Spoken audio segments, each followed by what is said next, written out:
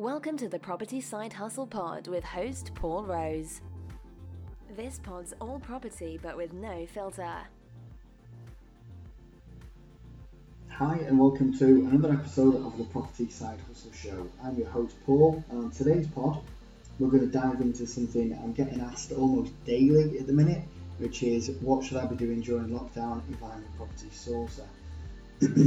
So we'll give you some advice on what you can be doing whilst you're staying safe at home to ensure your business is not just stagnating and going nowhere. Now, the bottom line is you cannot just sit and wait for this to all blow over, binge watching Netflix documentaries, as fun as that might be. There's so much you can be doing and getting on with. Another thing we'll take a look at on this podcast is what sort of opportunities will await us after lockdown ends in terms of deals and situations people are going to find themselves in. So before we get busy with all that, I just want to catch up a little. It has been a while since the last podcast was released, and that's 100% my fault. I've just been so incredibly busy, to be quite honest, and creating new content on our deal packaging course for our students, as well as restructuring our education offering to offer even more value for money, especially at this time. So at the moment we sell a range of strategy-specific courses like deal packaging or rent-to-rent, assisted sales, etc. But we're going to be moving away from that in the very near future, in around about mid-May. And we're going to be offering a complete whole package rather than individual courses. And the whole package is going to cover pretty much everything, but for one low price. Reason we're doing that is pretty much it's just easier from a business perspective, only having one package to market. It's just easier. It saves a lot of time. It saves a lot of money. It keeps the costs low, and that way we can pass on the benefits and maximise the value that the people like yourself are going to get. I also have a brand new website coming relatively soon with loads more features, as the current one is really pretty basic and crap, to be quite honest. It serves a purpose, but that's about it. I literally threw it together in a couple of hours and it's kind of not changed since. I've also been busy filming new content for my YouTube channel, and it's always a battle as I hate being in front of the camera. Talk about comfort zones in property. You need to push yourself out, outside your comfort zone. Being in front of the camera is not my favourite thing. I'm not a salesman. I'm not a natural in front of the camera by any stretch of the imagination. Funny story actually. I remember a few years ago filming a video, and I was filming at home one weekend. So I took myself away from the family and began to film take after take after take after take. It was agonising to the point where I was tripping over one particular word, which was statistics. I can say it now. I just couldn't say it for the life of me. Just could not say it and get me words out. I kept tripping over this one word, and when I did manage to say it, and I got out, I'd be thinking, yes, I've done it, and then I'd mess it up somewhere else. So, it was literally, I think, thinking back, I think it was meant to be something like a 5-10 minute video, and it literally took me, no word of a lie, 2 hours. I must have been up there for 2 hours trying to get this thing done.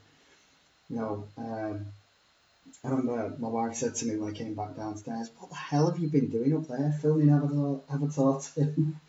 It's taken what long to film this bloody video. I've literally lost the will to live." I remember cracking open a few beers and calming myself down. So filming YouTube content is, as you can imagine, a bit of a nightmare for me. Having said that, it has gotten a little easier since I filmed Avatar 2 a few years back now. So anyway, let's get started with today's podcast. So what should you be doing during lockdown if you're a property sourcer or just starting out as a property sourcer? Well, obviously you're restricted at the minute with pretty much being on lockdown and not being allowed outside your home, other than for doing your food shopping, of course, and your daily exercise. But you can be getting getting busy and getting creative. So creating content that your potential clients / investors are going to be interested in. So if you're continually blogging, putting out videos on YouTube or elsewhere and offering valuable content, and that's the key, it's going to be valuable content, and this is going to attract investors towards you. Now, attracting an investor is just the start of that relationship. You have to try and keep them engaged. So make sure you are engaging with your investors and that content is quality. Now let's just take a step back a minute. So if you've got no investors and you're just starting out, then you need to concentrate on building your list basically of investors with worthwhile investor clients. And right now is the perfect time to focus your efforts on getting this done. So how do you start to build a list of investors during lockdown? Like I said, create valuable content. If you only source in one area, then write about that area. What makes it special? Why should an investor invest in that area? What makes one area better than another nearby? This type of content will be massively interesting to anybody looking to invest in that area. Think about it from the investor's point of view. What would they want to know? What would be interesting to them? If you get busy creating these blogs or videos or both or whatever it is, whatever means you want to do, then you're sharing it on social media and you're putting it out there. You should have people entering your investor funnel. So let me try and explain what that might look like. So the investor sees you advertising maybe a free PDF guide on why they should invest in a certain area, and they click on your social media post or advert and land on your landing page. Well, a landing page is essentially a one-page website that is designed to take some contact information, so typically a name and an email address, in return for a free guide or a free bit of information. And you can use MailChimp for free to do this. So you can create a landing page for free on MailChimp. It's really simple, just drag and drop. Take a look on YouTube on how to set up a landing page using MailChimp. Trust me, you do not have to be a tech expert to do this. It's really simple. So now you have them on your list. So you've got your investor on your list. You have their name and email address, so you can keep them warm, keep the investor warm by pinging them email content and links to videos and things if you're producing video content, links to your YouTube channel, links to whatever, links to your blog, etc., etc. You're just keeping them warm by giving them more valuable content, and it's important to keep it valuable. Think about, like I said, what they would want to hear or want to read, and make sure you serve their needs and keep them interested. And don't expect an instant return on this investment, which is your time in creating this content. Don't expect instant returns. Don't expect instant gratification. That's not what this is going to be. It's a long, long game. But this is a case of them being exposed, the investors being exposed to you, them being exposed to what you like, how knowledgeable you are. And I'm sure you've heard that before. People buy or even reach out to you.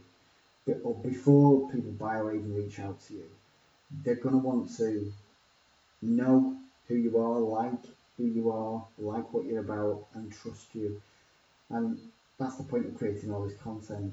This will come from your content over a period of time.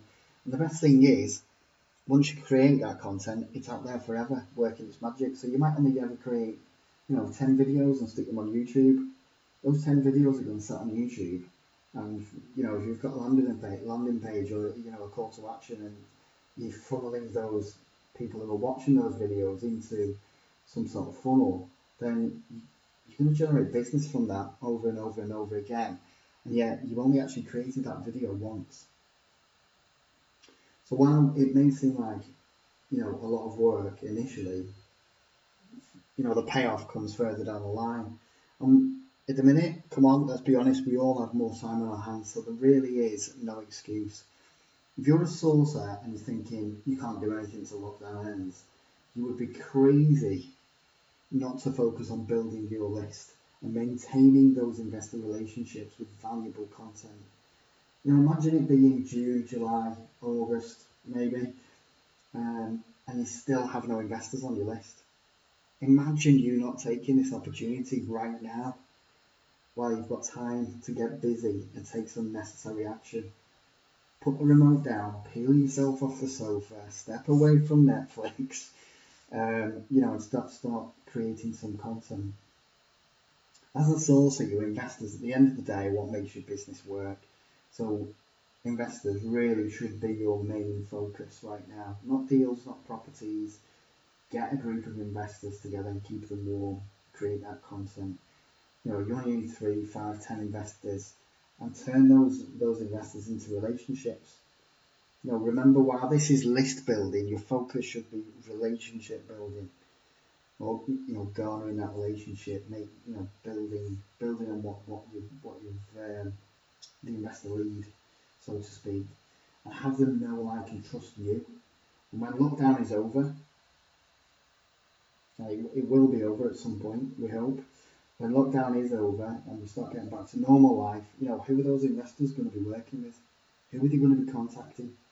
Because they've been sat there, they're sat at home as well. They've been sat there watching you and looking at your content and reading your content. Now is the time to take that opportunity. So if you're thinking, what can you be doing during lockdown? You can be doing plenty. Another question I'm getting a lot of lately is, what types of opportunities will there be for sources and investors when we all get back to some sort of normality and we can venture out again? I've seen lots of people saying there's going to be lots of people in trouble and you can sweep in, take advantage. And whilst that is unfortunately true, the message here is surely to help these people and offer them solutions that work. I'm not a big fan, I've said it before, say it again, I'm really not a big fan of the We Buy Any House Brigade. I find that this type of marketing has negative connotations these days. People see it, Joe Blogs on the street doesn't know anything about property strategies. They see that and they think someone's going to offer me 20% below market value or even more than that. It's just a lazy tactic. And many see this style of marketing as preying on the vulnerable who have nowhere else left to turn. I'm just really not a fan of that, and I've always seen, to be quite honest, being a property sourcer as being a problem solver for vendors. Doing the right thing should be a given, really, but not making a fast buck off somebody who's in a vulnerable position. There's going to be a lot of that, I think, moving forward throughout this year, especially when things start getting back to normality. But one of my students noticed, he's very experienced investor himself, has a fantastic email signature, and at the bottom of his email, I noticed the other day, it poses the question, have you got a problem property or a property problem? Either way, we can help. And it's a brilliant tagline. That's it in a nutshell. Have you got a problem property or a property problem? Either way, we can help. I thought that was brilliant. I've always looked at, just getting back to it, I've always looked at property sourcing as two things. Firstly, you solve the vendor's property problems, and secondly, you help find investors the right opportunities for them. And it's about everybody involved getting what they need. The end result is, at the end of the day, you get paid your sourcing fee, your finder's fee, whatever you want to call it. So make sure when opportunities arise that you are the good egg, and the motivation is to help the vendor as well as serving your investors' needs if you're not taking the deal yourself. So what about property market conditions in the summer and beyond?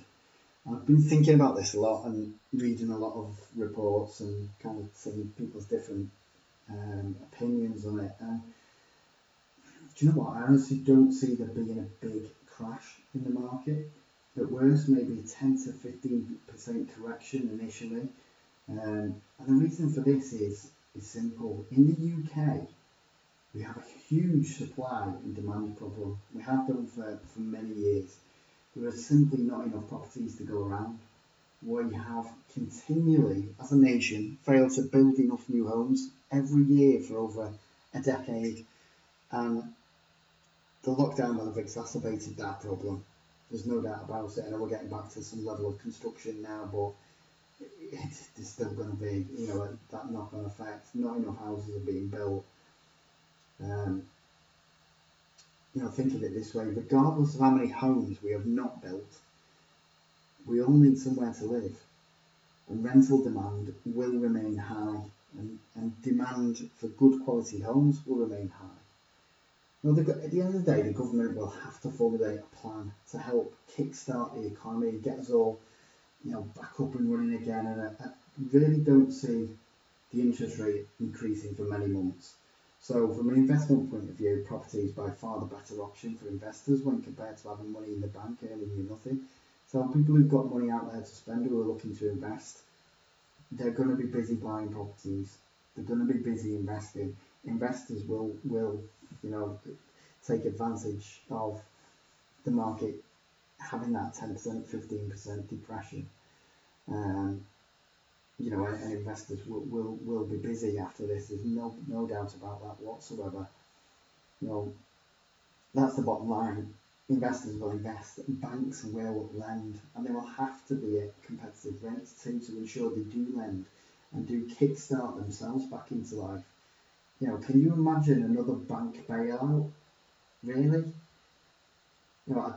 It won't go down well, especially with many people having unfortunately lost their jobs in the past couple of months, and many businesses going bust. There's not a day goes by where you don't hear, something. You just literally sat there shaking your head at the news. Yesterday was British Airways making 12,000 people redundant. You've got Richard Branson asking for a bank bailout for Virgin Atlantic. These are huge institutional businesses, and obviously the travel industry is, along with service accommodation, people are really struggling.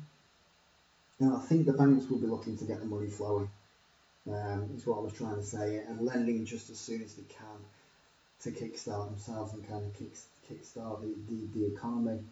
So in terms of the actual property market itself, while it will be tough due to the unprecedented uncertainty, the banks will ultimately want to lend.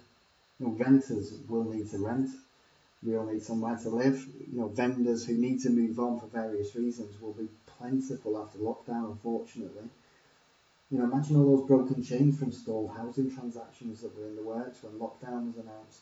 I know a lot went through, and I know, certain lenders are accepting desktop valuations rather than surveyor actually going out to the property now, which is just crazy. We're living in crazy times, but it's deals and opportunities will be there, but unless you have, this is the key, unless you have the strategic knowledge, you are going to miss out being able to help people through this time. It's a strange scenario, and it's one none of us could have prepared for. We certainly weren't prepared for it as a country, but many have fallen foul in the once booming strategy, rent-to-rent serviced accommodation. So, I know a lot of people are panicking who are involved in serviced accommodation, especially rent-to-rent serviced accommodation. It's tough times, and I think people will reassess how they approach property, which strategy works for them, etc., and how they'll look to have that bit more in the way of security in the future. Maybe diversify and not just be a one-trick pony and just put all the eggs in one basket. Rent guarantee on all your tenants after the coronavirus will definitely be enticing, but as most people know with these things, it can be difficult to obtain rent guarantee products on certain tenants unless you are dealing with an A-grade tenant who checks out perfectly. It can be tough. Rent to rent, I think, will still be an effective strategy, as it was before, but people may well give rent to rent SA a wide berth, especially if there's risk of a second wave of the coronavirus, or until an effective vaccine is out there. People are going to be a little bit wary, I think, about certain strategies, and I think rent to rent SA is definitely one of them. I think a lot of these people selling rent to rent SA courses are going to quietly stop marketing those and market a different type of course. I'm sure you'll see that. There's no doubt about it. So strange times call for strange measures. So how about a break from the property and some Netflix recommendations? I know we need to keep busy and stay focused, and that's kind of what this podcast is all been about. But we all need that downtime to switch off and recharge the batteries. And that may sound daft because we're all sat at home, or most of us are anyway. But it can get a little bit monotonous. So I've seen lots of people asking for Netflix or box set recommendations on social media. So here are mine for you this week. So first one, you've most likely watched this one already, but if you haven't, you need to disappear down this rabbit hole. Tiger King with Joe Exotic. It's on Netflix. It's literally the craziest documentary I've ever watched in my life. It's hard to explain, but I'll try and give it a bash. It follows a few different people who have their own big cat zoos, so tigers, lions, etc. And one guy in particular, Joe Exotic, it was literally indescribable. I don't even know where to start with that guy, but it's safe to say there is a competitive edge between these big cat zoos, and a lot of the time it strays into some quite dark territory, shall we say. You just need to watch this. If you haven't watched it already, it's absolutely bonkers but captivating. Definitely one to binge watch. The first couple of episodes actually I found a bit difficult to watch. I watched the first one and it was a couple of days before I watched the second one. Just like, you can take it or leave it. Honestly, stick with it. It gets better as it goes on. It just gets more and more crazy as it goes on as well. So at the end you're thinking, wow, that was nuts. So if you want to disappear and forget about the world for a few hours, then Tiger King, highly recommend it. Second one, you may not be a football fan, but I don't think you have to be quite honest with this one. Sunderland Till I Die is available on Netflix, and there are 2 seasons now to binge watch. And it follows the inner workings of a football club. It's a behind the scenes documentary, but to say that I kind of undersells it is awesome. I'm not a Sunderland fan, I'm a huge Liverpool fan, as some of you may know, but this documentary had me hooked. And my wife and daughter, neither of them like football. In fact, they hate football, detest football, hate it when I've got it on the TV when there's a big game on. But they watched the whole thing. And when I say the whole thing, I mean the whole 2 seasons. I think it took up one whole Sunday. I was quite impressed we got through 2 seasons in one day. It was literally like from 10 in the morning till late at night. But they watched the whole thing with me, and my wife was even threatening to go and watch Sunderland when the lockdown is over. So we have had words, but if you're missing football and you're a football fan, then this is pretty special. But if you're not a football fan, you know what? I think you'll find it quite interesting. It's really quite good. Third on the list and last on the list, this one's on Sky. It's been going for I think 6 or 7 seasons. The new season actually just started last week on Sky, and it's probably one of my all-time favourite box sets. It's so well written, and unlike a lot of American box sets, it hasn't gotten silly as the seasons have gone by.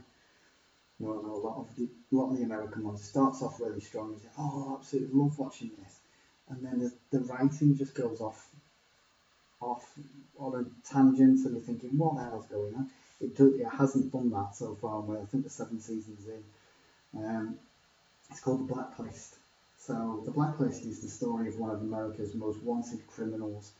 So this guy, he cuts a deal with the FBI to act as an informant, and he helps them catch other high-profile criminals on the most wanted blacklist.